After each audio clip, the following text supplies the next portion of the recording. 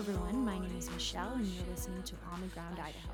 The general election will be coming up in the next few months, and on November 8th, when you're in the voting poll, there will be a new initiative on the ballot known as the Quality Education Act, or also known as Proposition 1.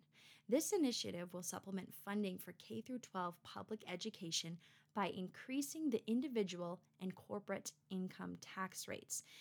This initiative is supposedly designed to keep classrooms smaller, retain high-quality educators, provide full-day kindergarten classes, fund better music and drama classes, and so on and so forth.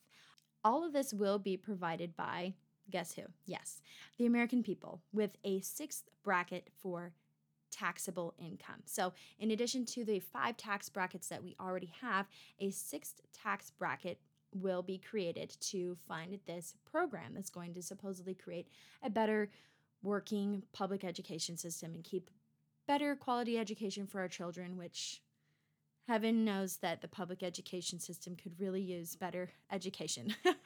So the question that I had when I first heard this was, why is the public education system wanting to create an additional tax bracket to provide funds for schools? Why would they need that? Could it be that since the beginning of the pandemic, homeschooling households have literally doubled? And could it also be that over the past few years, communist indoctrination has permeated the public education system, leaving many parents to choose homeschooling over public schools? Little fun fact for today, homeschooling actually saves $56 billion of taxpayers' money annually. So really what this is, in my opinion, is the public education system is losing money to homeschooling and alternative schooling options such as private school. And they want to make up for this loss by creating a tax that will cost everyone and not just those making over $250,000 a year, which is how those pushing this initiative are stating. They are saying that it would only affect those making more than $250,000. Besides, it sounds a lot better to say $250,000 than $250,000 because people don't really think about what $250,000 is. $250,000 isn't that much, especially nowadays. So according to the initiative itself, once you read through it, you can quickly realize that that is not true, this is not just a corporate tax.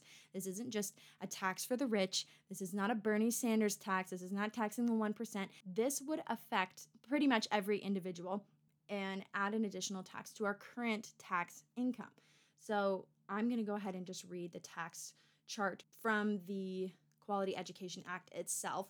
So on the first page underneath the long ballot title, there's a section that says full text. Under section 2, there's section A, and section A reads, the tax imposed upon individuals, trusts, and estates shall be computed at the following rates. When the Idaho taxable income is less than $1,000, the rate would be 1%. Between $1,000 to $3,000, so $1,000 but less than $3,000, the rate would be $10 plus 3 1/10%, so 3.1%.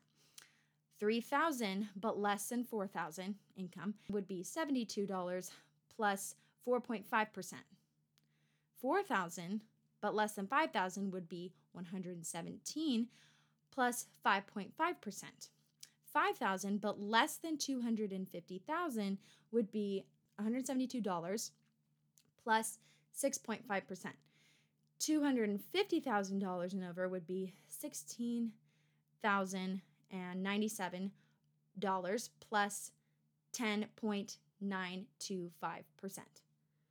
Okay, so there is a significant jump between $1,000 to $250,000 and over, but still, each individual would see a significant increase in tax income, even 3.1%. I'm just going to let all of you digest that for a moment. That is a significant income tax increase. Even adding an extra bracket for an income tax to fund public education as it stands right now, in my opinion, is something that would not benefit the Idahoan public. So my proposition for all of you is to study Proposition 1 for yourselves.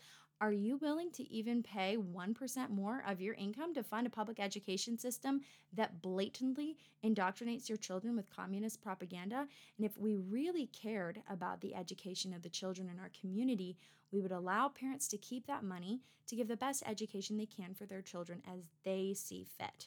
So, what I'm asking for you guys to do is go into the polls on November 8th with your eyes wide open, and please share this information with your friends and family to let them know what Proposition 1 truly stands for.